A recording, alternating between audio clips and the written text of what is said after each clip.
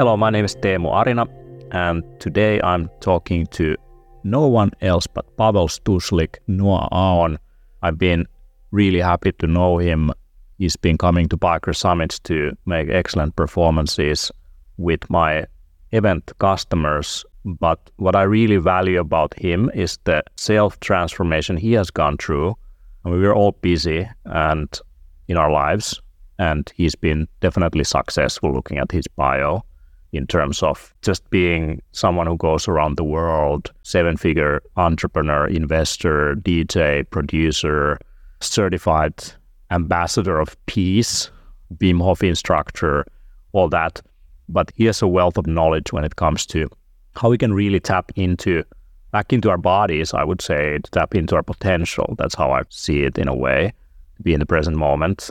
And he does that through music, through words, through workshops, through experiences, retreats, lectures, all of that. And on top of that, he's an absolute geek when it comes to this because he uses technology in his performances, and also that's what he incorporates in the lifestyle that he promotes. And he's involved in different things, from technologies for protecting ourselves from electromagnetic radiation to health and wellness solutions that can help us all. He has spoken in many different other events as well, in addition to Biker Summit. I think he's one of the guys who is always in a different country every time I look on social media. So I don't know how you're doing it, but you look great. So welcome to the show, man. Thank you very much. And I have so many admirations and gratitude for you, because what you're opening to the world is just unpayable. You're allowing people to have a space to educate and motivate and inspire. And so thank you on behalf of everybody for what you're doing. I think we're on the same mission to bring people together on this path of self-transformation, self-actualization, self-mastery. We've gone through certain things on our own, but most important things in life are shared and we learn from each other.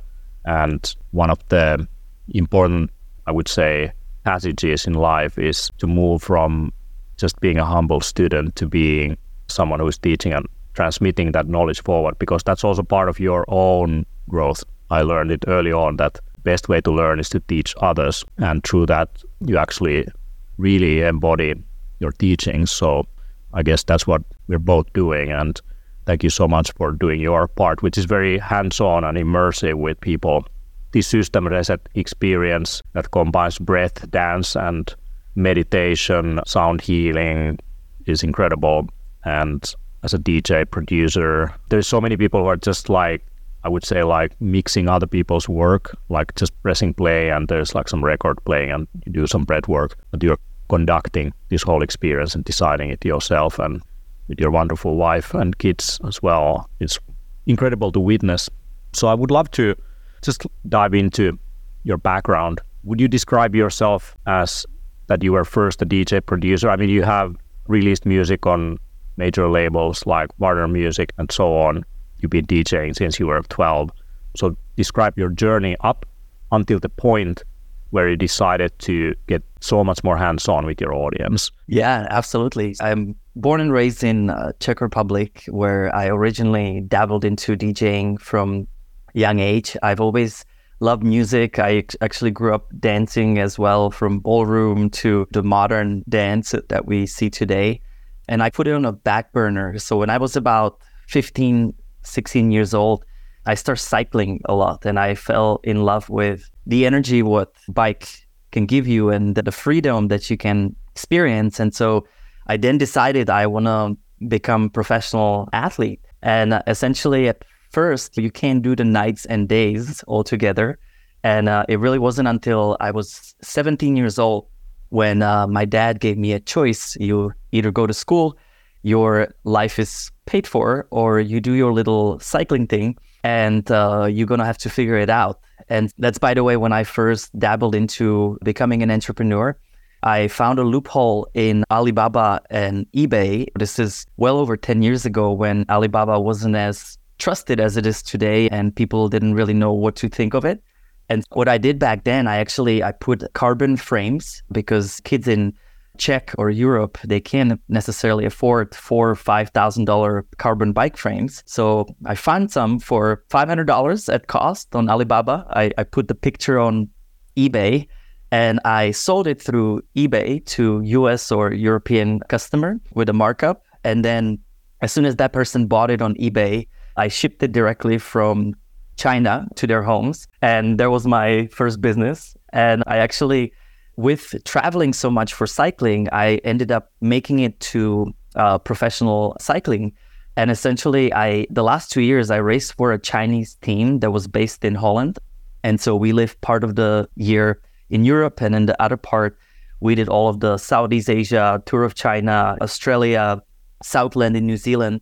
And essentially what I did, every city we went to, I started talking to the bike shops and I told them that they need their own custom bike frame. And I got into the custom bike frames essentially and built this network of cycling stores around the world through the travels. But that also led me to a complete crash. And so when I was 20 years old, I had a first big pivotal moment. I fall into depression. I had suicidal thoughts. I got diagnosed with Epstein-Barr, chronic fatigue. My body was just smashed from not recovering. I was on a call with the factories when I needed to sleep and get ready for the next day. And so my body shut down in a Czech national race. And I woke up in the hospital and that was the ending for my cycling career. That right there led me to discover biohacking. That led me to discover Wim Hof. That led me to really understand this body temple because I couldn't function anymore. And so I moved to America and I put all of the endurance into business. At first I had to figure out how do you get visa. And so I went in there for E2 visa. And for a little bit, I actually had a sushi restaurant, which didn't end up qualifying. And I got denied without prejudice to be coming to America. And so I didn't give up. I ended up finding Tutti Frutti frozen yogurt chain. This is when, I don't know if you remember the frozen yogurt era. So I got into that, but I got sick and tired of making people fat because if you know what's in the freaking yogurt, it totally goes against everything I was learning in health. And so that led me to find Orange Theory Fitness, which was, or it still is, it's a group fitness that uses heart rate monitor.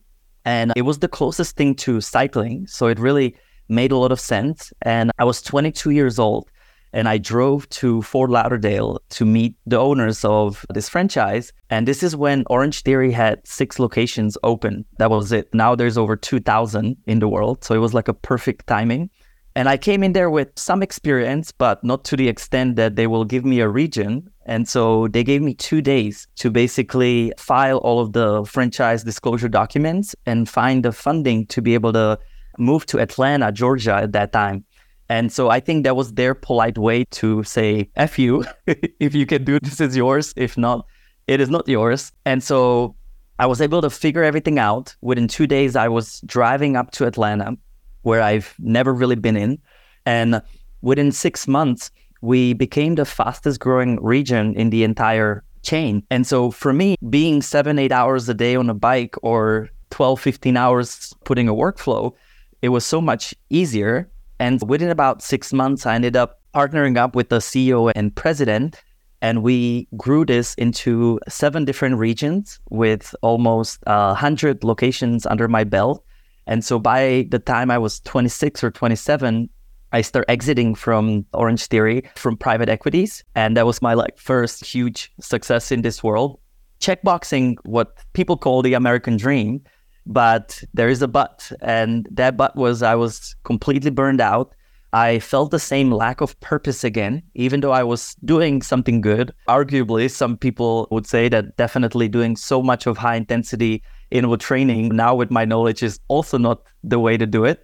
But anyways, I committed myself that every 3 months, I'm going to do something that will put me out of comfort zone, something that I can go on the journey through self-mastery, or I call it the journey through self-transformation now. And so it first started, I did a samurai camp in Japan, in Kyoto, to learn the way of a samurai. Then it led me into Zen master training. And I basically, every 3 months, I would go somewhere, put myself through this crazy discomfort. And It wasn't until about 7 years ago when I went to darkroom for the first time. I spent 10 days in complete darkness with no food. And by the way, this is a breatharian initiation. People that solely live on prana, which is another, wow, what is this? And essentially, I walk in there. Here is my cell phone. I just want peace. That was my intention. And it turns out that day 7, I just lost it. I start crying and purging. And for the first time in my life, I was just in this perfect bliss of accepting myself for who I am, not for who I am not. And in this moment, I basically got the vision of Noah, Aeon. And Noah means movement. Aeon is all or none. And it symbolizes duality. My whole life, I had highs and lows and good days and bad days and healthy and sick. And I was playing ping pong, this like up and down until I was like, this is enough. There is another way to life. And that's in the middle. That's the harmony. That's the health. That's happiness that we're meant to feel here.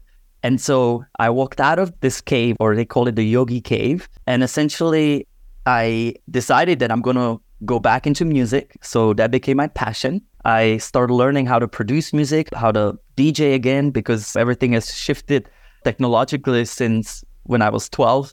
My purpose became, how do I give this knowledge out to the world? And so I started doing workshops and retreats and immersive experiences, which, today we call the system reset. And then my legacy was, how do I make means with all of this? And kid you not, within 2 years, I lost everything. Everything in my life was stripped away, from getting divorced to all the finances. I literally woke up one day and every single account was either frozen or below zero. It was crazy and scary because I made all of these pre-commitments and investments and to stay within the societal norm as an entrepreneur, what you keep on doing. But I was so over it. And I went into a second extreme, which was becoming completely broke out of my life. And that led me into a true integration. What I live today is this combination of the falls and highs that led me into balance, and that led me into having a partner that I love and that we have this union. Being able to make means with doing the spiritual work. And it took a lot of obviously shedding and repatterning. But long story short, that's what got me into this path of what I'm doing today. Wow. Sounds like you have been on an exercise bike all your life, man.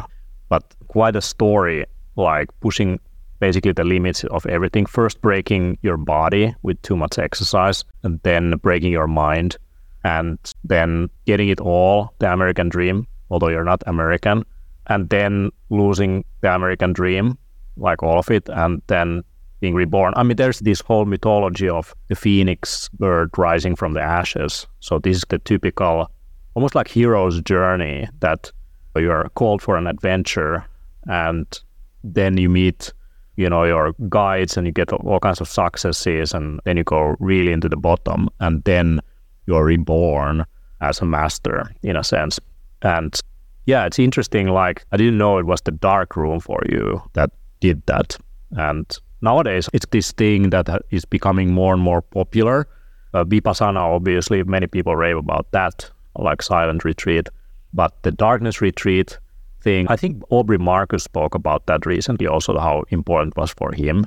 I mean, he's done like probably all the psychedelics and ayahuasca and all of that. And then like darkness was the biggest one of them that can be so transformative. There's actually a location close to me that opened recently. They do dark rooms, so underground.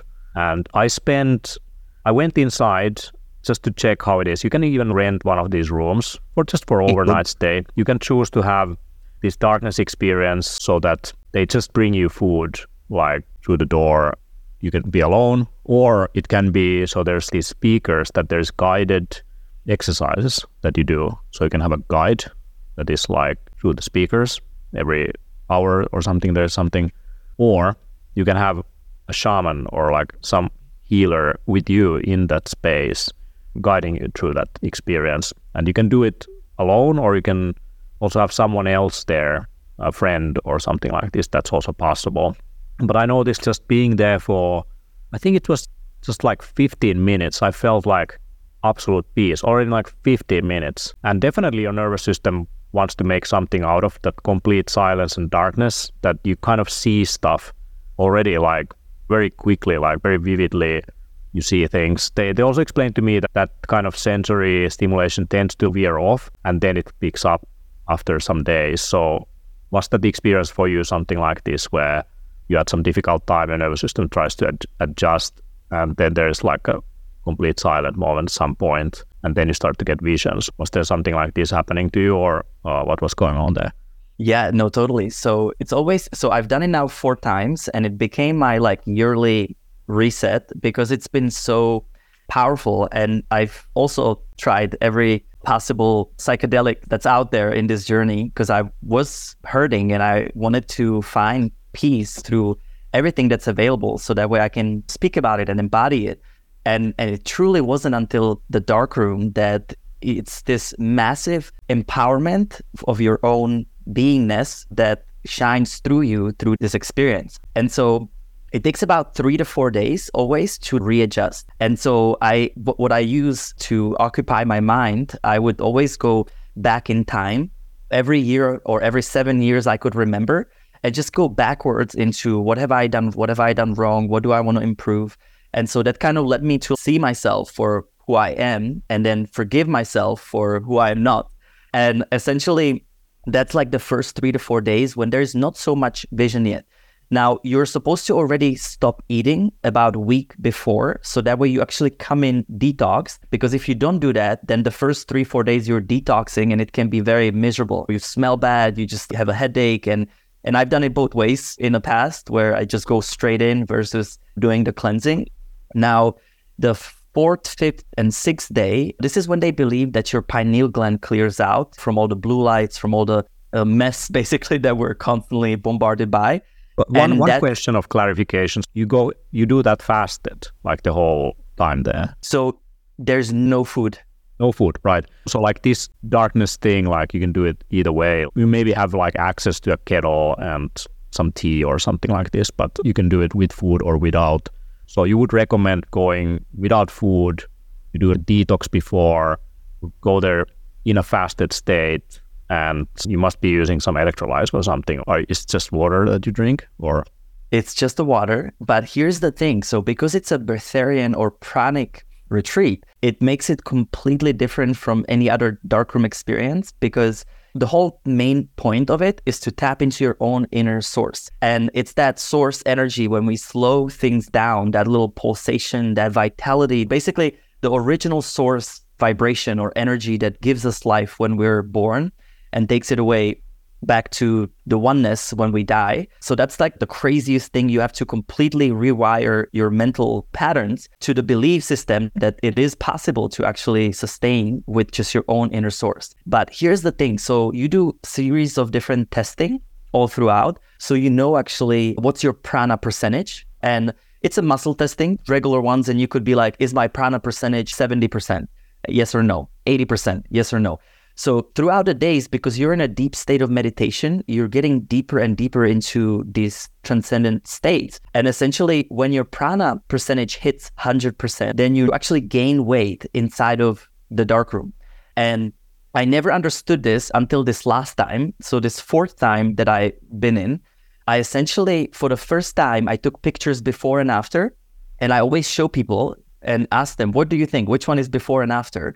Every single person thinks that the one after is my before.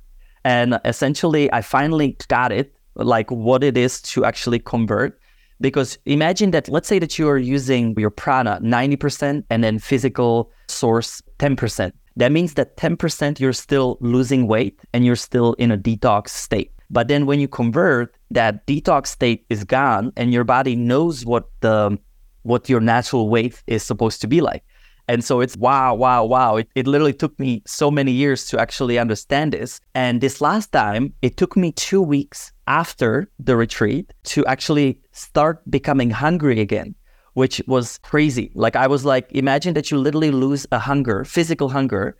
And at that point, the worst part is your emotional attachments to food, your mental fear around food. It's not even the physical body anymore. And this is why like day 5 or 6, this is when they say, the DMT starts just producing massive amounts naturally. And that's when you even have to learn these meditations, how to tone down the light, because it's so intense. Like you could be walking in the thing in a dark room and everywhere there's just like rays of light and beams and orbs, and you can't really make up, what it is, but it can get really intense. And then the first dark room I've ever been in, I remember I was dreaming lamb chops everywhere, and you can't tell if you're in if you're like in a dream state or if you're awake. So it's like really hard to sometimes discern whatever you're dreaming or you're awake. And you just see lamb chops everywhere.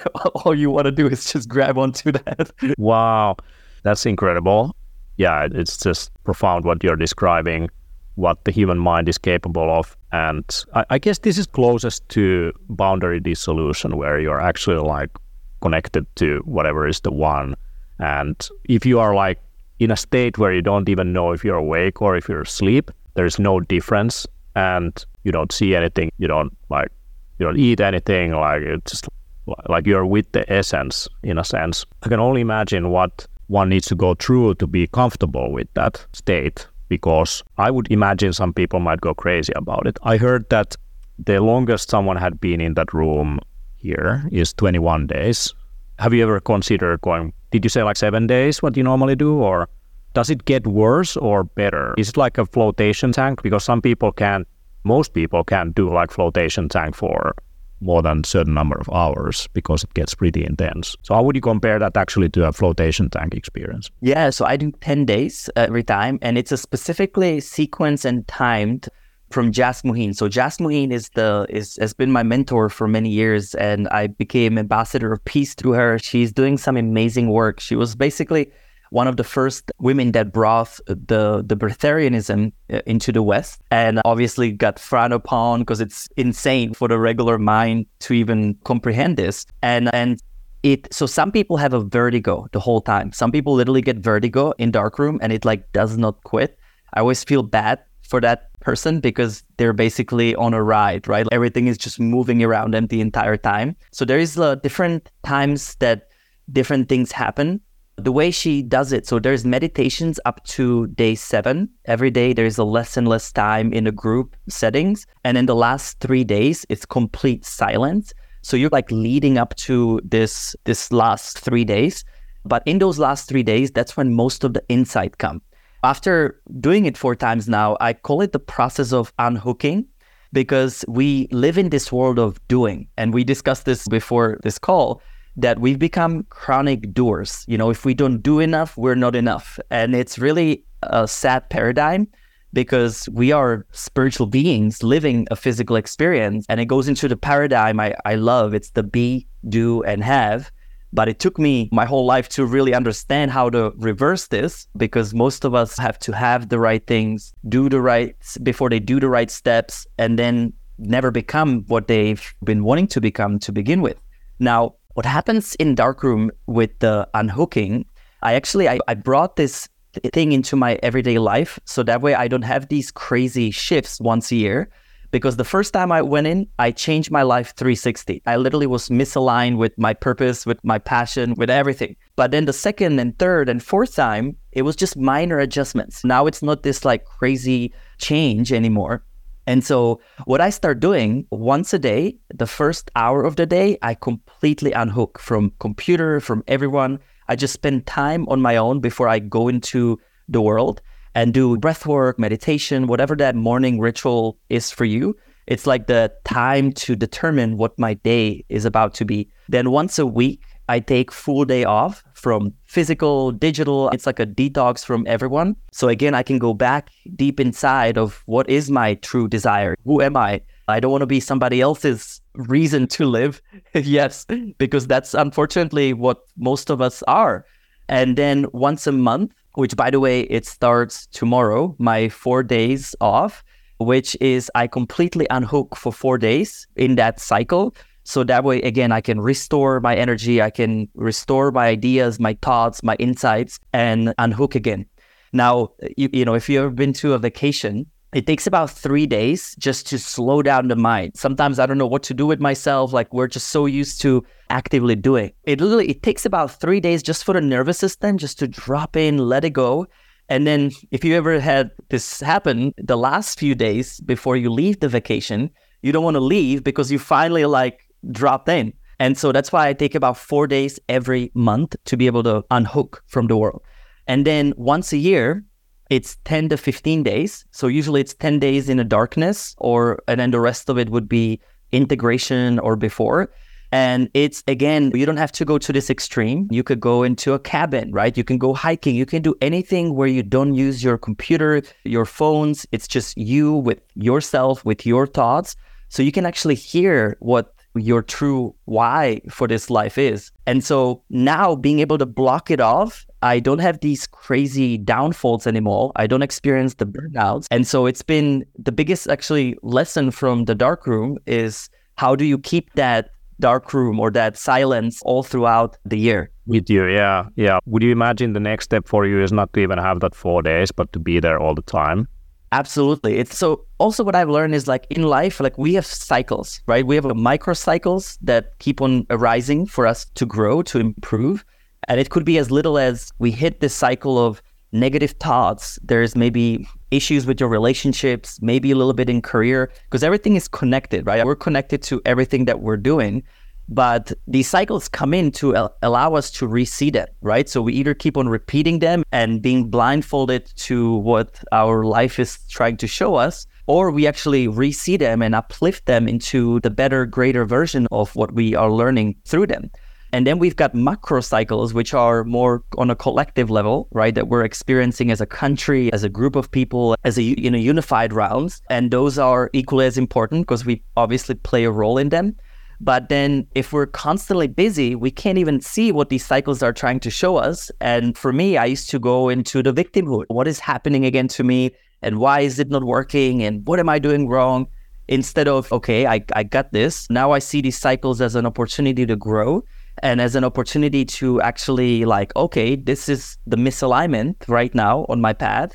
Because the best way to understand if you're on your path is the life feedback that we're receiving, right? So if we're not abundant, if we're feeling sick, if we are constantly struggling with the same type of relationships, that's a direct feedback on the outside, what's happening on the inside. And there's some minor twist that we have to adjust so that way that doesn't happen. And for me, and I think this comes from cycling, if I didn't hurt, it wasn't good enough. I wasn't good enough. If I didn't learn through the gutter, through the painful experiences, I wasn't doing enough. And now I'm learning through love. I'm learning through joy. I'm learning through fun. And it's the same lessons that I'm learning, but instead of hurting, I can actually be joyous through it. And I wish that for everyone, but it does take the time to match the frequencies with this other state of being that we are meant to be flourishing in. And that's been like a big paradigm shift. Wow. This must be one of the most important conversations I've had for a while.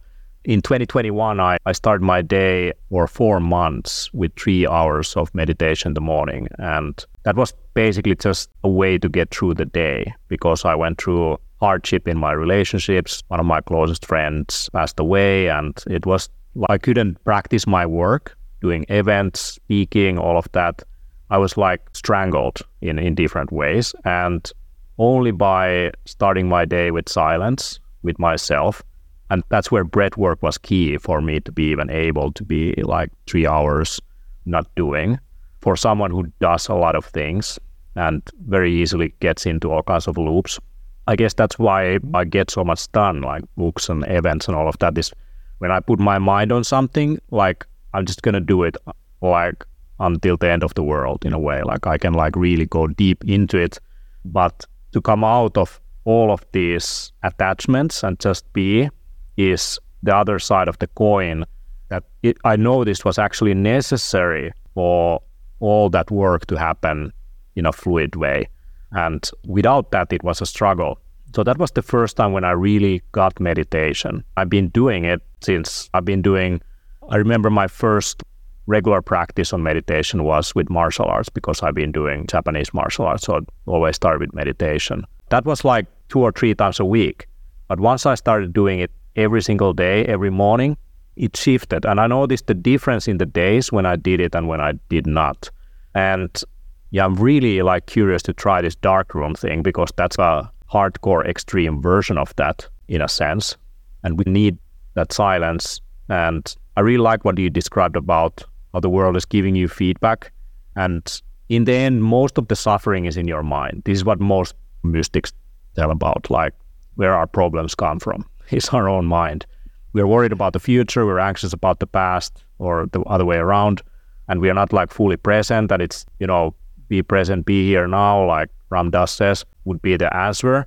And you don't really understand it until you understand it, right? You have to actually, like, it's so simple, you can intellectualize it, but to actually be here now is so hard for so many people because we have been taught that success in life is to achieve something, education, workplace. We even associate happiness with it, that once I do this and that, or I'm that, then I'm happy.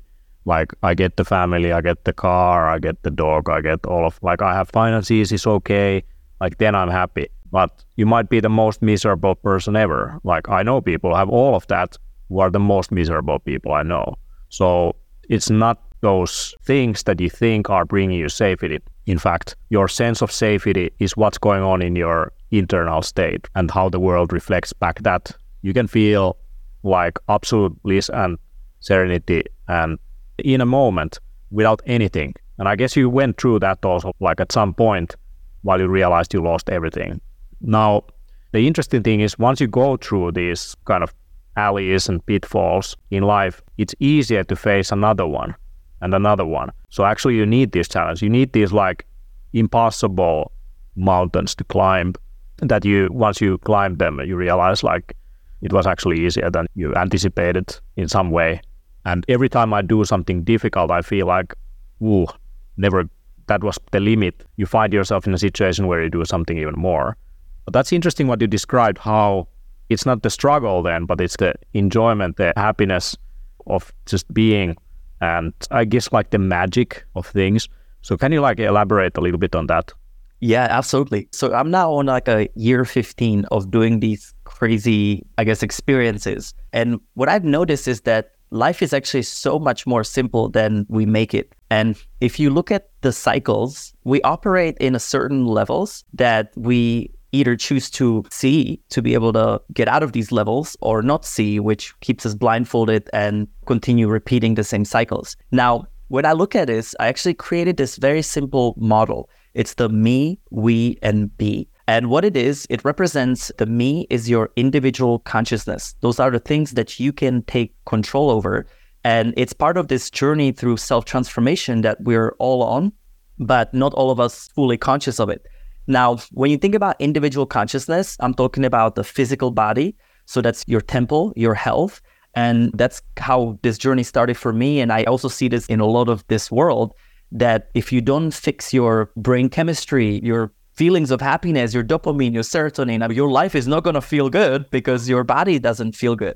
And that's when Biohacking 101 comes in, how to create this personalized health journey for your body to understand what your body needs in any given moment. I call it the hardware. So think about the body as the hardware. Then you've got the mind. Now, when I'm talking about mind, I'm talking about the monkey brain or the ego, or we have many different words for it. Now, there's nothing wrong with the ego or mind. It's a protector, but it's this monkey brain that keeps on just shattering the same message over and over again that can run your life and sometimes ruin your life. Because if you believe in what it says enough of times, then that's what you're experiencing. Now, how do we get charge of this? So I call it the software. And basically, software directs the hardware. That's how it's supposed to do. Mind-body connection. We now have science that proves that it's this way, especially with Wim Hof, what he was able to do with autonomic nervous system. And basically, what I had to do in this process, I had to face my mind. So I started writing down any negative thoughts I had about myself or about another. Then I would literally scratch it and I would rewrite it until I start thinking that way about myself and about the world. And it's a cliche, it's so simple, but yet you literally will be able to rewrite your software so that way your hardware listens to the superior mind.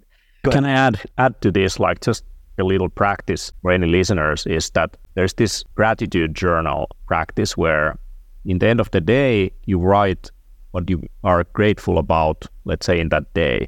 And it could be small moments that you experience, and it makes you pay attention to the positive of that day.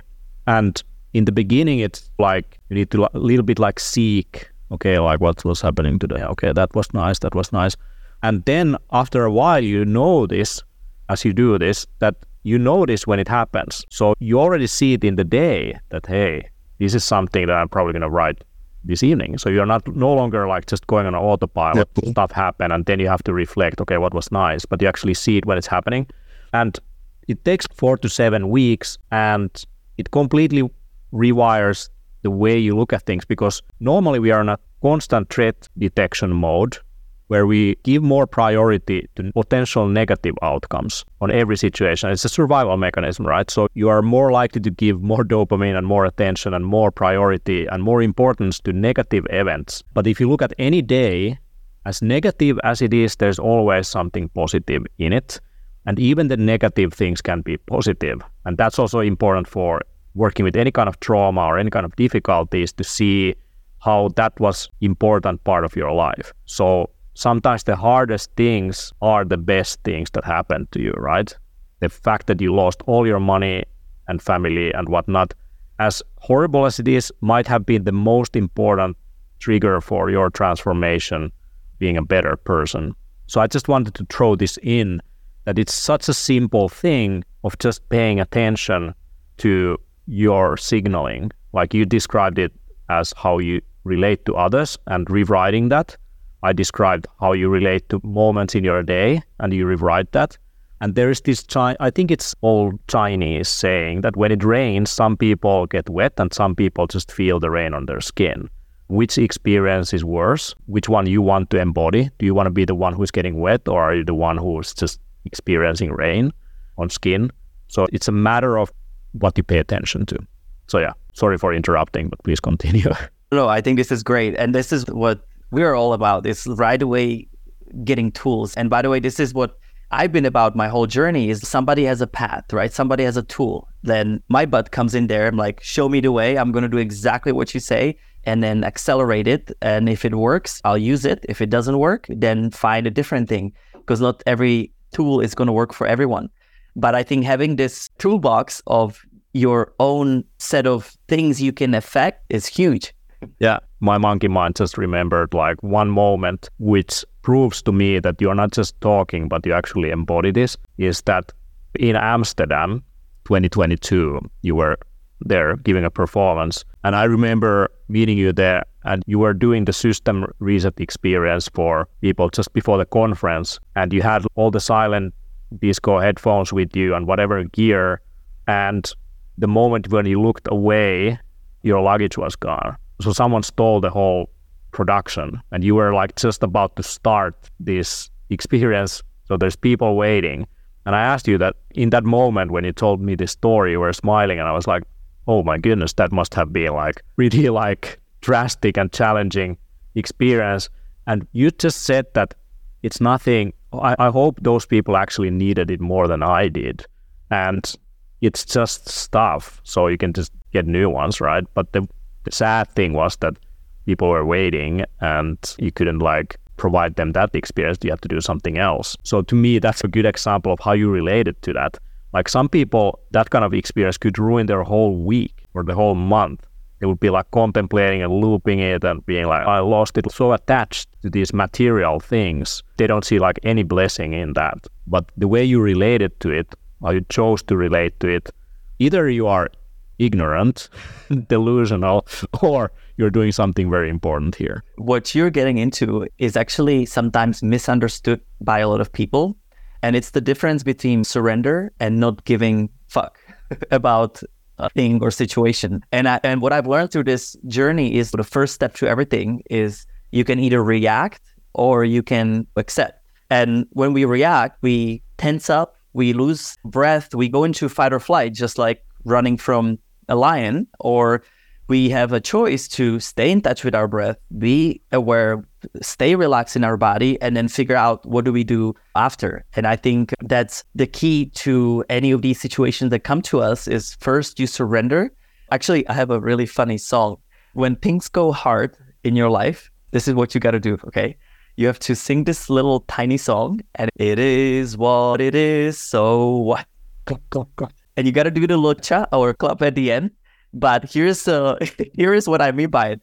You first just realize it is what it is, right? This is what is happening. And then what you're going to do about it. Because if we don't make the change after, that's what makes the difference between people that don't care, right? That they're just in an apathy state versus people that actually will make it progressive. And it ended up being a great class. We found a little Bluetooth speaker so that we put in the middle. We didn't lose voice over a full event. And $15,000 later, we got a new gear after, which we needed to get anyways. Yeah, so you improvised in that moment. And I've done that actually, had that experience as a professional speaker. So you prepare the most amazing deck, the most amazing presentation ever, and you've been working so hard on it. And then I go on stage and the electricity of the whole building goes off in the middle of my talk. And there's just this red light, a warning signal inside the building that is blinking. And this happens in the middle of my presentation. The projector, lights, everything just goes off. What happened there, I just continued. I didn't even react to what happened. I turned that immediately a split second later as a joke, and it's part of my presentation. And then I just kept on going. Hey, wow. It was a great presentation, honestly, for me, because suddenly I didn't have any of the tools I relied on, but I was able to do what I love, which is just to speak and improvise and be in the moment. And actually, like, one of my advice based on that experience for some people who do presentations is that you work on this great deck, you make the most amazing deck ever, and then when you go to speak, just don't use it at all. Like, just go free flow, like you don't need the material, because the process of making it already prepared you for whatever that moment is all about. So you can absolutely go without all the tools if you want to. This is like the Tibetan mandala, right? They build it for hours and hours just to destroy it at the end. Absolutely. That's the modern desk warriors version of it. The Tibetan mandala is bits on the screen that you just delete. Yeah. Of course, it never feels good, especially if you lose a file. So you have worked so hard on something and then it's gone. But it's like nothing compared to losing your life's work. Android Jones is this amazing visionary artist, one of the world's top guys, especially digital visionary art. What happened, his whole home burned down while he was away. And every single piece was gone. Computers, sketches, all the art. And not just that, but generations and generations of details. Everything gone in ashes, in flames. And it was interesting to watch the guy on his Instagram posting from the burning ashes, different messages and coming to terms what has happened and starting from the beginning. And I think it will make him a better artist that he lost everything. And it's like those moments are a blessing to a certain extent. If you see it, like it can become like such an integral part of your story that you, like, imagine losing your life's work. Who wants that? No one, right? To be able to surrender and accept it when it happens instead of going into this state of bitterness and resentment. I guess it's also Jordan Peterson talks about resentment. That's the worst enemy of all of us, is resentment. It doesn't help you at all to get stuck in something that could have happened or could have been, but you didn't get. But you got something else, and by being so focused on what you lost, you don't see in front of you what you're actually getting now, in a sense. And I also think this is what, like, there's a higher aspect of us, right, that's already realized that some people call it the higher self, other people call it source, soul, spirit. It really matters not. But there is an aspect of us that is of the oneness, that is not fully separated.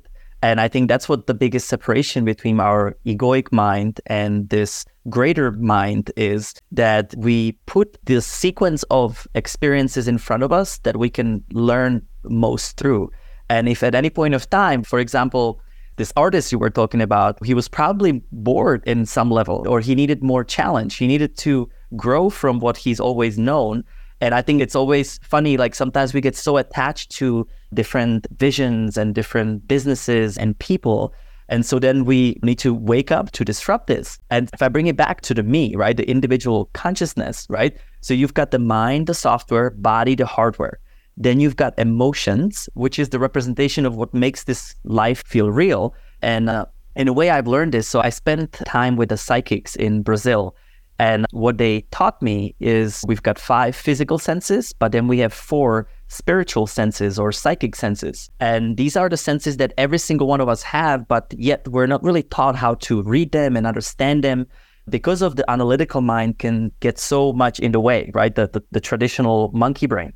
Now, in this journey, first, I had to face the emotions, aka past traumas. Who have I hurt? Who has hurt me? What am I holding on to?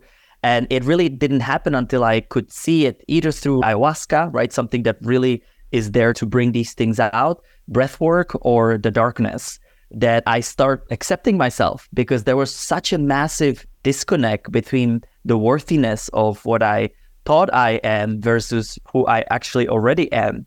And so facing that was key. Now, when we want to download new software for our phone or computer, we have to connect to the internet to be able to do that. Now, computers and technology is an extension of us. And so essentially, if we just reverse engineer that, if we connect to the internet, which is slowing down the monkey brain, going into breathwork, meditation, changing up the brain waves, because we've been chronically in the beta, overly active analytical mind, then we actually can allow these 4 psychic senses to experience. And so that's the spirit or the soul aspect of us. And I'll give you a few examples how we actually all have them and how do we build that relationship with them. So first sense is your inner hearing, which is not the monkey brain, right? Not the lousy voice. It's the voice that is telling you, turn off Netflix at night or start working out, quit drinking alcohol. It's the voice that always has your back, but it's very subtle at first. Now, how do we strengthen this voice? We simply acknowledge the voice first. Thank you, I heard that. And then what you're gonna do about that. And the minute that you turn off the Netflix, the minute that you actually follow this voice, it becomes louder and louder. And this is what happened for me. I came in there again as an entrepreneur with an open heart and open mind, but I was like, what is this? And then this voice became so loud that it integrated with the lousy monkey brain. And then now it's become this amazing union or friendship with these voices inside of my head that are actually here for my greatest good. The second sense is your inner seeing or vision or third eye, right? Different mystical cultures talk about it in a different terms. And this is when you maybe have a strong lucid dreaming or you have a vision that hasn't happened or manifested yet. I always love using entrepreneurs. You have a business plan or idea that's a year from now that maybe not many people have seen yet. Then you put it into the consciousness today, and then you create a plan, right? To how do you get there? So that's your inner seeing or vision. Then you've got your inner feeling, which comes from your solar plexus and extends into your hands.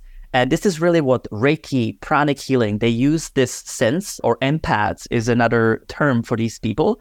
And this is when you go into a room, there was a fight, something doesn't feel right, or you had a wrong feeling about a person, about a situation, but maybe you couldn't really put a word to it just yet. So same thing, thank you, I felt that. What you're going to do about that to be able to use this sense as your extension of the physical senses that we already have. And then the final fourth one is your inner knowing. And I always like to say, when you think, you don't know. When you know, you don't require to think. And that's how you discern it. You knew that the party wasn't a good decision to go to. You knew that person was cheating on you. You just knew it with your whole being. But this one is the hardest one to discern because of the noisy monkey brain has an agenda. So that's why, like, when you start thinking, then do not use this sense, move into the feeling or hearing. Now, these 4 senses it's been like the biggest savior in my life, because now instead of worrying about the external, what should I do? I ask the internal, and then I validate it with the feedback. So if I make the right choice, you simply know instantly, because life is made up of choices and consequences, which have a delay at first. But we have to learn how to operate in this delay because of this feedback constantly working for us. And that's the me, individual consciousness, made up your physical, mental, emotional, and spiritual connection or health, that in this journey I had to face and really repattern. Now, I want to remind you, I am not master at anything but the transformation itself. Meaning now I go into these cycles that continuously happen, but I don't see it from a victimhood mindset. I see it as, okay, I need to shine more light into certain areas because it's showing me or reflecting in me what part of me needs to improve. When I start really getting handle of the me, the individual consciousness, then I was starting to move into the we, the collective. And I break this down into 2 segments. So it's the relationships. This is what are the people you spend the most time with, because they're either reflecting the best of each other or the opposite. And so in the darkroom, in these times, I had to really look into my relationships, my business partnerships, my friendships, and I start either improving them. So find forgiveness, acceptance, and gifts to be able to lift them to the greater release, or completely replace them. So that way now the relationships I have around myself, they only reflect the best of each other. And so it allows us to grow in this collective union. And the other part of the we, the collective, is environment. And so I've really dived into the environment in general because it's the water we drink, the food that we eat, the clothes that we wear, the air that we breathe, is everything on the external that has an impact on the internal that has to be created, the environment that you can thrive in. And of course, this one is hard, especially in this world today. This is when EMF mitigation is important. This is when wearing organic clothes and creating a house or home that really can nurture you is a key, because the me will be impacted ultimately the most. And then the third aspect of this is the be, the supra consciousness, I like to call it. And that is, if we know that this universe was created 13.5 billion years ago, how did we get here? We're such a little drop of a dot in this vast ocean that we are operating in all of these micro and macro cycles at some level. But yet we determine through the health of all of the different bodies how well we are or how aware are we of each moment. And this is when breath comes in. This is when body's awareness. This is when being present is crucial, because now we can start seeing every opportunity, every little cycle or disruption as this magnitude to become the greatest version ever held about who and what we are. And it's me, we, and be. And when I went on this and I shined a light to this, I've come to a conclusion that it's actually really easy to take this in your own hands. And I use this 4-step process. The step 1 is waking up. This is when you bring things to the surface that are not working. It could be negative mind. It could be negative relationships. It could be taking a blood test, right? Just simple for your physical body. And let's say that you're high on environmental toxins and low on vitamin D, right? It gives you a data to start with to wake up from the first phase. Then you move into the second phase, which is cleaning up. And this is the most important, because I used to be a master at keeping the old stuff, the old me, and also wanting the new. And guess what? I was Noah Aeon, highs and lows and good and bad, because I continued to jump in this duality. So when you let go of the negative thoughts, you let go of the negative partnerships, or you detox your physical body, now you're opening up this room to power up, which is the third phase of this. And this is when you supplement vitamin D. You bring new relationships, your new thoughts. This is a time that you go into offense and you start driving your own vehicle. Stop being a passenger. You're actually taking charge of every situation to go and rise higher. And the fourth step is rest up and repeat this cycle, because if you ever think that you've learned something, there's a whole new set of tools in your path. That's why this never ends. It's this way of how we understand it that may change. And rest up is the process of unhooking. So that's when you take the time off. You spend time with yourself and yourself only, because other than if you don't do that, you're constantly living somebody else's life, somebody else's dreams. And so that's why it's so crucial to just retract so you can go back into the world again with this new point of view. So wake up, clean up, power up, and rest up. Beautiful way to put it. And understanding that there's the subject, then there's the object outside of you, and then there's like this totality that holds it all. And in a sense, biohacking is one of the definitions from Dave Asprey's, like optimizing the environment inside and outside of you. So you first go to your inner verse, then you look at your immediate relationships, interactions, all of that. basically what I did, it was in 2017 to 2018, I got rid of everything I had. No, not everything, but material things. I got rid of an apartment. I got rid of as much stuff as I could physically at that time, about 90% of stuff gone. The rest I just put in a warehouse. And I went traveling it was like a speaking tour. And I calculated I'm going to be on the road like 5 months. And it turned out to be a few years. And when I moved here, I decided that there's like nothing coming here that it doesn't serve any kind of purpose, either function or art or detail that I really love. And I will keep the space clean because my desk used to look like everyone who was worked with me, the version of them before this version. The desk was like a complete mess. It was like always stuff everywhere. My home was the same. Now it's been like clean everywhere. And I'm very conscious about material things. Like I don't need stuff. And I'm very considerate what I go after. And so in that process, I noticed that changing that environment outside of me, it cleared out my mind also. There's more peace. But you know what? These last few weeks, I've been going through the closets here. And yeah, it's crazy what I find. There's still so many things that like lurk in. And it's also in our minds and our lives. We try to control things, right? So in a way, biohacking at its worst is neurotic control. That you're so afraid of losing control that you try to control everything. You try to control everything you eat. You try to control your environment. Everything is like needs to be under control.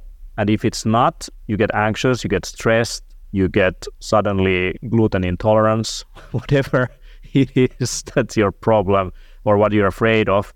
So there's this like whole psychosomatic component to it. Like people who are sensitive to gluten, they just get symptoms of it just with the idea of having it in the food, even if it's not in there, right? And to some extent also like this whole EMF stuff, which is great, can turn into that. Like the anticipation that there is some harmful radiation is already causing the symptoms, right? Versus that's just one aspect that you are consciously paying attention to. You're limiting, you're accepting that it's good enough. But in the end, if it starts to control you, if the external things start to control you, then you are not in control of your inner verse anymore. Suddenly the outer verse is like taking over your inner world also, which suddenly becomes a reflection of it. So all the environmental toxins and EMFs and everything is like suddenly you are a sick person because of the mold and whatever you went through. But to transform that from the inside is key. So I guess that's like a dance also, like we go through these cycles where we become aware that things are not okay, like you're going to fix it. And then it's under control, you get peace of mind. But then that like thing that provided you that comfort, that healing can then start to control you. I've seen that in health and wellness influencers is that maybe it's a diet or maybe it's like some kind of passage that is part of their wounded healer story or their own hero's journey, like whatever was the thing that worked for them, they become emotionally so attached to it that it takes over everything. It takes over their identity even. So you become keto Mike or vegan Mary, right? So whatever that dogma is, belief system, it starts to rule you and control you. And then there's this disconnect again. What if you don't want to be keto all the time? What if you want to try some meat as a vegan Mary? What if, you just take a break of being a biohacker just for a weekend? I just started thinking about that stuff when you spoke about that. And the B is, again, like the acceptance of it all. It's this constant state of dance that we're in, because it's so funny that you mentioned this, because this is actually so important to understand, because we have to be okay when things don't go our way. And that's that level of like surrender versus dancing in whatever is. Because the minute that we think that we've mastered something or that we've known a certain thing, then there is another set of tools that will completely bounce it back. And I've had this with the breatharians. It's literally whenever I go into the dark room, it erases everything I know about biohacking, because when she talks about how do we get our nutrition, how do we get our minerals and vitamins, and we literally sing a song in the morning. It's all my vitamins, all my minerals, everything you need comes from prana. So you completely rewire that potential. And it just tells you how expandable we are based on the level of belief system that we have. because there is over 200,000 people that claim that they have no longer the need to eat physical food, that have been able to successfully convert into prana as a source. And it's fascinating because then everything is about just coding. And that's really what System Reset, by the way, is about. It's about getting you into the internet to reset you back to baseline and back into health, happiness, harmony, and on whatever level that you're dealing with. But then if something on the outside is not ideal, we have the power to hold our boundary, our strength. We have the power to not be affected by it. Because the minute that you, for example, think about COVID and viruses, there was a whole documentary that debunks that viruses exist to begin with, right? The minute that you start thinking that it's just a flu, then it just doesn't exist in your space. And it's funny because even for us at the beginning, we were like, what is this, right? There was like a period of time that we all caught COVID, me and my partner and families. But then we rebranded essentially the thought about it to begin with, and literally did not exist in the space, haven't been one sick since then.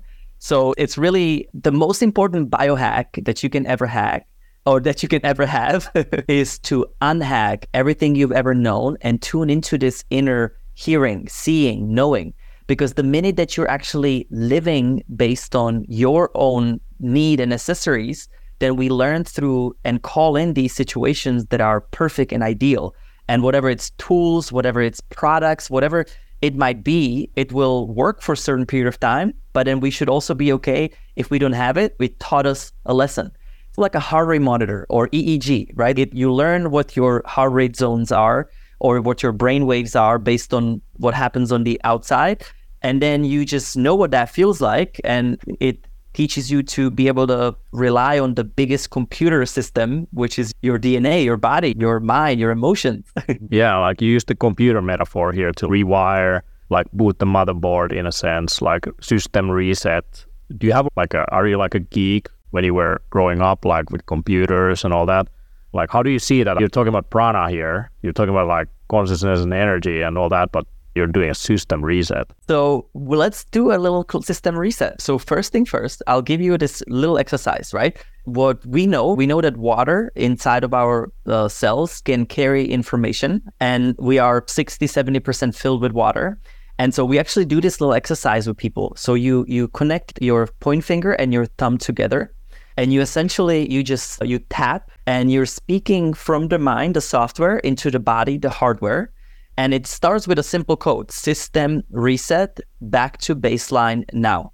And what you do is you speak to the cells, to your body, to your water system, to basically reset back to baseline. So just like a computer, when you hold the power button for 2 or more seconds, it resets back. Now, at first, you might not feel the response. So what's really important is maybe close your eyes, relax into your body, and just shut out that external world and just connect into a slow, subtle, rhythmical breath. And then just speak to your body from the mind and just state system reset, back to baseline. Now, at first, I did not have a response, but then later I start having a little tension or little goosebumps, or it comes in a different way that the body actually is listening to. Now we notice all of our DNA, all of our cells are constantly listening and waiting for information. So this reset gives you back to baseline. Now here's the next one: system reset, perfect health now. And just simply program all of your cells into perfect health. Again, from the superior mind, that explanation could be you're typing up an email, and when you hit enter, you send the email, right? The same way you send this information. And what do you do with the email? You demand that it will get there, and you trust that it will get there. The same way you build the trust and understanding with your mind-body connection. Now here's the next one: system reset, perfect balance now. You code it in, you speak to it, your body knows what perfect balance is, and then you just demand the answer. And maybe now just use whatever you wish to code it into. It could be system reset, perfect energy levels now. Sometimes when I'm tired, or system reset, perfect sleep, perfect time management, perfect harmony and relationship. You code it and you demand it, and then you trust it. And this is just like a muscle. You go to a gym and you lift the weights enough times, you will start building muscle mass. And so same way we start building this connection. And so for me now, it's a constant conversation that I have within my body, within my emotions, within different aspects. And sometimes I get called, take, I don't know, ashwagandha, right? Like it will help your stress. And so that's when knowledge can be very great because it allows your intuition to have sources to pull from. But yeah, so this is a direct feedback that will give you eventually a response. And it's like this, I like to play. I'm like a child that's in a constant wow and wonder of what this world can give us. And, you play enough and you think these things into being. Right. This reminds me of Bruce Lipton and his book, The Biology of Belief, how your cells are not responding to what you actually see or experience, but they respond to the biochemical, neurochemical environment that you create for them. And you can actually affect that very directly. So when you have this moment, when it rains, is your response getting wet or is it feeling rain on the skin? Very different effect in terms of neurotransmitters, inflammatory messengers, whatever, than if you get stressed about it. In a sense, you are in control of your nervous system if you want to, or it's an autopilot and it does all kinds of stuff. And that's also what you explained earlier about the monkey mind, in a way, that is constantly telling you about threats or things you need to do and all that. And you're just witnessing its existence and accepting it and like having an awareness of its existence. Like so many people are not even aware that they have voices in their heads. In a sense, they just follow the commands. So I really like that exercise. It's super simple, in a sense, to just come to this moment also. And also remind you what is important. Why am I doing this? And you can then approach it differently. I remember I did an experiment with heart rate variability monitors. I had a huge conference where I was speaking on both days. Also, I was raising capital for a venture. So I had like 15 meetings on each day lined up with investors. And it was like constant sympathetic nervous system activation. And I just decided to do an experiment. One day I just decided I'm not using any biohacks. I'm just going to do like a regular person does, and I measured it. Like just run around and be super hyper and feel every second with like opportunity or chasing them. And the second day I was just taking a mindful breath before I got into anything, presentation, meeting. And I would actually share that with other people. So when I went to a meeting and there's this like super hyper agitated person, I would just, hey, let's take 1 minute, just like mindful breaths. And I would explain them that this is what they do at Google. So at Google, they always start meetings like this. So it was like something they can associate with. So at Google, they always start like 1 minute before going to meeting. So we just like breathe slowly, like eyes closed with a bell on. And I looked at my data after that day and it was like night and day. Same busy day, completely different neurological response to the day. And I felt more rested also the next day. And I also got more out of those days. That day when I was like really mindfully present. And actually those people I also helped to go through the same. In those meetings actually led into something. So we're often so preoccupied about the next thing that we're not even paying attention to what's happening or who we are with and all that. So just like being mindfully present, that was all what was needed. So it just reminded me like tapping my fingers and like making those commands, how important it is like just to stop even in the middle of a podcast and remind you that, hey, everything is fine, perfect balance. And then you notice, there's something that's not in balance. And then like suddenly it is because you noticed it. That's really what determines the quality of our life. This is why I love using this before meetings, or if I feel anxious or I really like just need a rest, or when we are on a tour, sometimes we do 3-4 events in one day. And so it's so important to take charge and bring it back. And there's one other tool, it's called the instant presence, that's so easy to follow. And it's anytime you're talking or listening, you simply focus on these 3 things. So first thing, it's the gold standard, 5.5 seconds inhale, 5.5 seconds exhale, in and out your nose, or any sorts of extended breathing. It increases your heart rate variability, it lowers down your stress, brings you more into coherence. Breath is like the key to me to everything because it's what we're born with. And also the last breath that we take when we die with. But between the first and last breath, what is unfolding is either of this deep consciousness state that we're aware and present or not. We're just passing by on an autopilot. So breath is the first tool of the instant presence. The second tool is body awareness. And I always like to ask myself this question, where am I? Because most of the time, we're in the future, we're in the past, we're constantly on our phones and emails. And the minute that our consciousness extends out somewhere into the external world, we're basically giving all of the energy, let's say, to a cell phone. And there's nothing wrong with using technology, but it's the state we're in while we're using it. So if you can, next time you ask yourself, where am I? You bring all of your beingness into every pore of your skin. I even like to imagine this, that I inhale that 5.5 through these imaginary champagne-like bubbles, bubbling up around your whole body. So that way you exactly can visualize and conceptualize inhaling and drawing in from the entirety of you, and then exhaling out from the entirety of you in a relaxed, open space, because we tend to be tensing up our shoulders, our core, especially when we're talking or not listening in a lot of ways. So where am I? I'm fully inside of this body as the whole awareness. Now imagine next time you pick up a phone and you're holding this awareness and you're only an extension. Now you're not getting lost in the information. You're actually still here, present and aware, which will also sometimes cause you maybe turning it off sooner or not browsing for too long. So body awareness is the second tool. And the third tool is, can you pay attention to the stillness and silence beneath the noise? So one of my favorite times to practice this is on an airplane or in a music festival, somewhere where it's really noisy. You can still be aware of your breath, your body's awareness, and stillness and silence underneath the sound, underneath the noise. And it's that little, almost like a waterfall-like sound, or ooh, it's this little like peace. And if you just simply do that right now, you will instantly become present.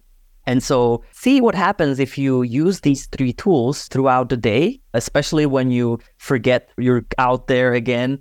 And what's interesting is sometimes we're excited and happy, but that's equally could be as bad as sad and unhappy, because we're in that triggering highs and lows and up and down, versus just being in that essence, welcoming things as they come and unfold with this pure awareness of that moment. All of a sudden, you'll fill up the room wherever you go. Incredible tools, super simple. And I got what you meant.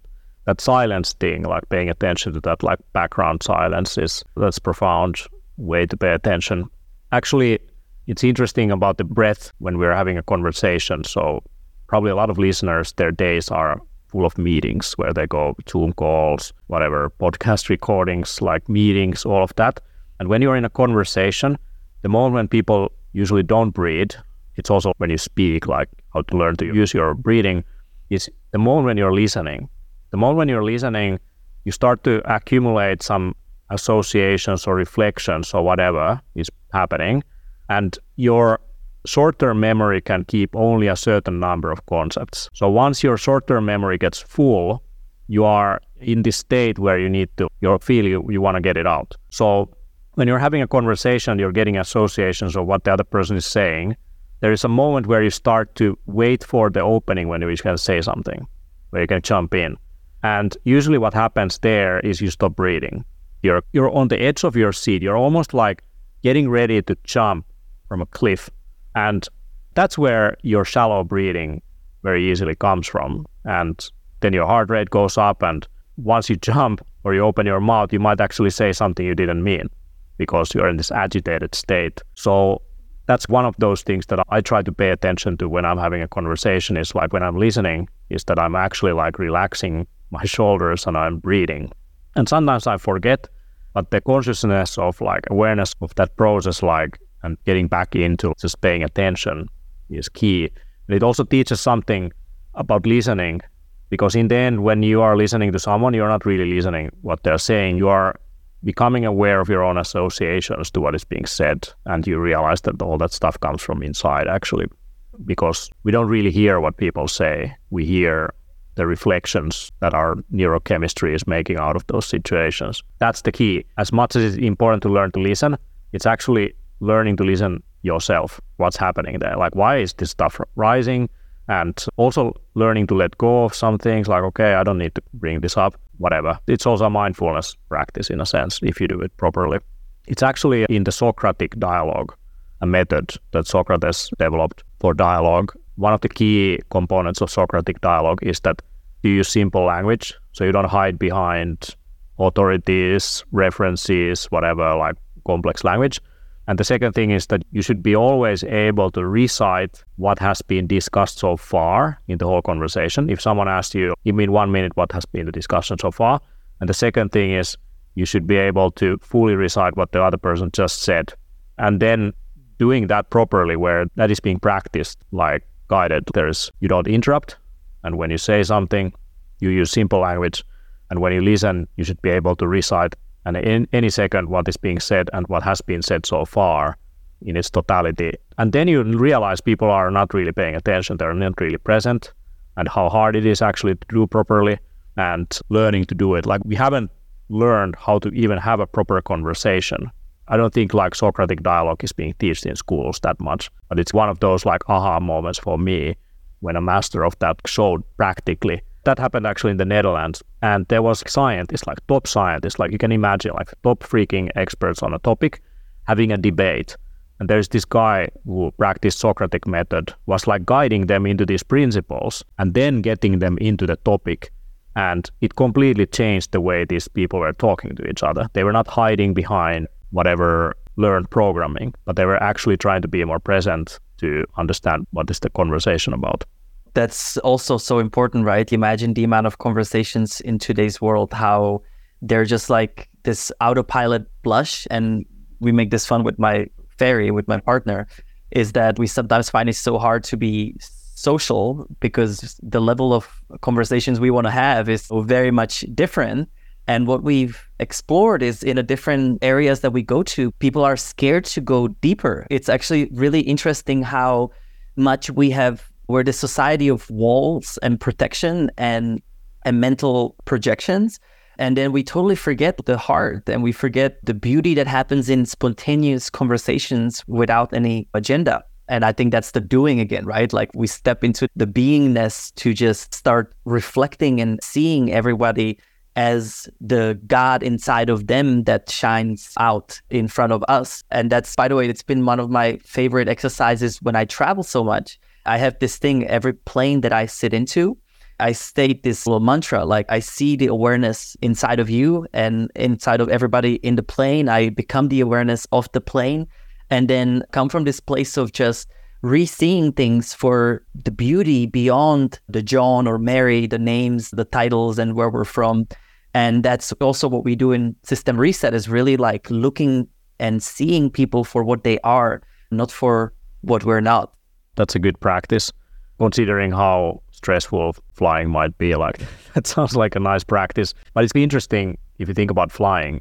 It's actually magic. You are tied in a chair, you're flying in the sky. Like, it was impossible like a few generations ago to have that experience. And now we are privileged to have it. And you're complaining about the food in the airplane, the neighbor sitting next to you, the noisy kids, whatever, like the poor air conditioning. And you're like, the fact that you are stuck there for God knows how many hours, and with all these cartoon characters, and you transform that experience into an enlightening experience of seeing for what it is actually, and not your like immediate reactions on the surface to the situation, the poor airline food. But Lee Evin, my friend who does also breath work, he always used the example from airplanes that you should put like the oxygen mask first on yourself before helping others. And maybe that's what we need to do also in our interpersonal relationships as well, to be able to be fully of service.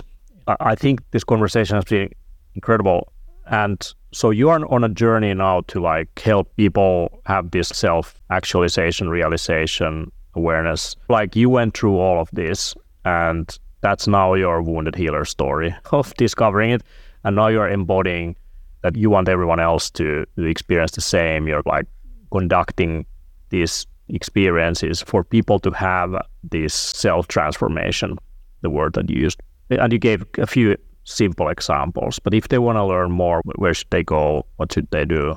Yeah, no, so I think the most important part is that we're really opening up a space for people to re-see them for what they are, not for what they're not. And doing it without any substances for the most part to really be able to actually take it home with you, what will count the most in your daily life. And so we do this through the digital side of things. We've got online courses and on-demand library, which will give a free month. So that way people can experience anything from 3-minute recordings to 2-hour journeys. Really depends on what your appetite and time is of the day.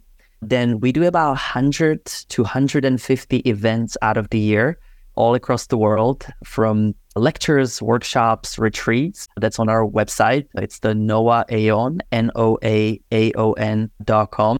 That's a lot of events. You are one of the guys, like I have a lot of friends, but you seem to be like all the time in a different event, different country, different place. And you're not alone. Like you have your wife and kids with you, and sometimes you're traveling on your own. But what you're saying is that you're not burning out doing this, are you?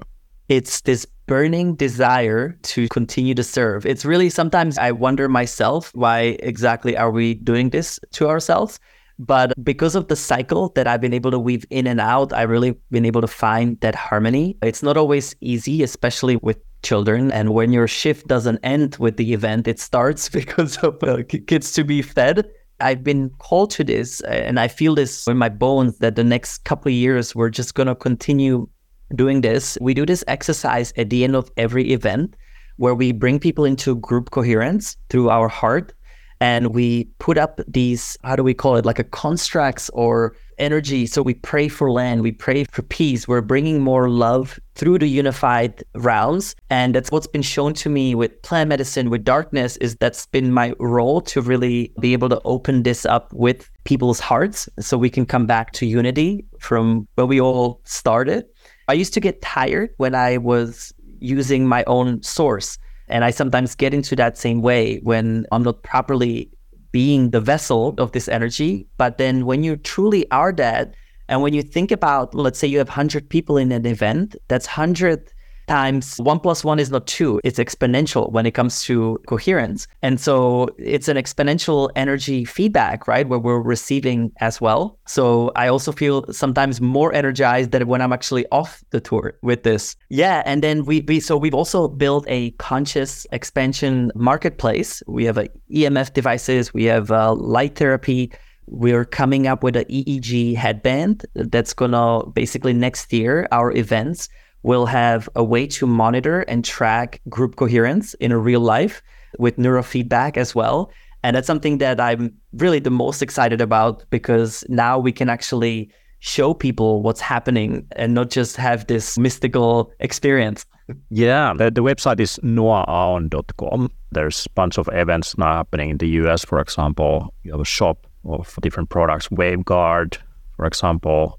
There's Visor. I use Visor often myself. I do too. Yeah. I have to tell them I filmed a whole bunch of breath work and meditations with the light therapy. And it's really amazing. We're going to release that soon, but it will, imagine you can do your 3-4 rounds of, let's say, Wim Hof retention, but with the light. That's, by the way, some of the things that we're now curating also for Sarah Thrive, which is the red light. It's like a 10-minute red light sessions, but you also will get to have the meditation or vibration with our In Harmony meditation cushions. So that's when I say consciousness expansion marketplace, we want to be able to give people the tools that are effective, that are quick, that can bring you into theta, that can bring you into different states very quickly. And that's, I think, where I see the technology being awesome. The technology inside of us can have the extension outside of us. So we have a Biker Summit 10-year anniversary coming in Helsinki, 2nd and 3rd of July. And with Pavel, we have done the system reset experience a few times in our events before, always fully booked. It's been for many like one of the most memorable experiences they've had at the summit. But for next year's summit in Helsinki, we are planning to potentially set up an even bigger project, integrating some new technologies, but just creating a space where people can go through this transformative experience. We have had this sanctuary space in our last 2 Biker Summits in Amsterdam, which is one of the kind of things that in a busy conference where you enter and it's like complete peace where you go in. You imagine you're in a noisy environment and you walk into a sanctuary and it's your nervous system just counts down in seconds. There is performances, all that, like there is guided sessions, all kinds of things, but it's just the like energy is completely different from a conference environment, and that's the duality of nervous system experience that I also want to provide in my events. But we always want to push the technological side of how we do things. So I'm looking forward to creating something interesting with you to Helsinki. So people should definitely book their tickets to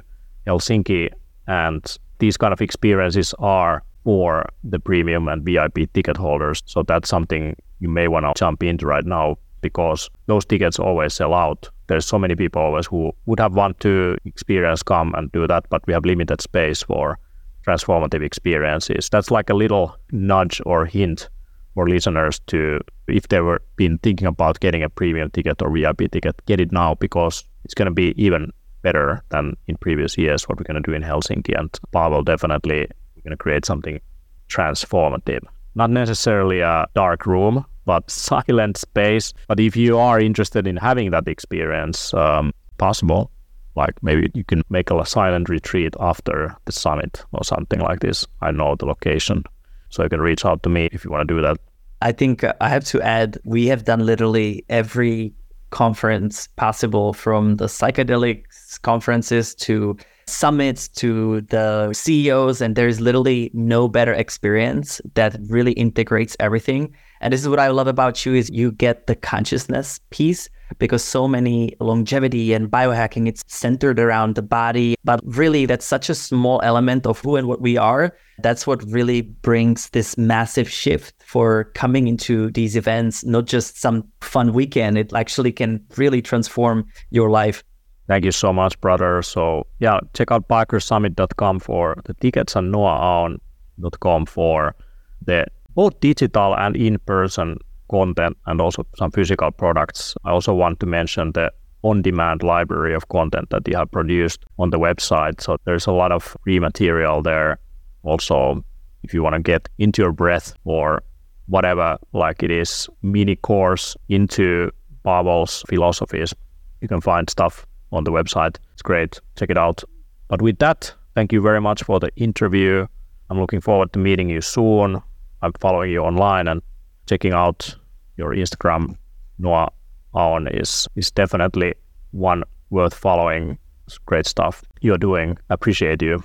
I appreciate you. And thank you so much for your time and for opening this up. I'm excited to reconnect somewhere in the world very soon. Hopefully before the summit. Absolutely. Let's manifest that into being. Yes. I will tap my fingers for that. Thank you very much.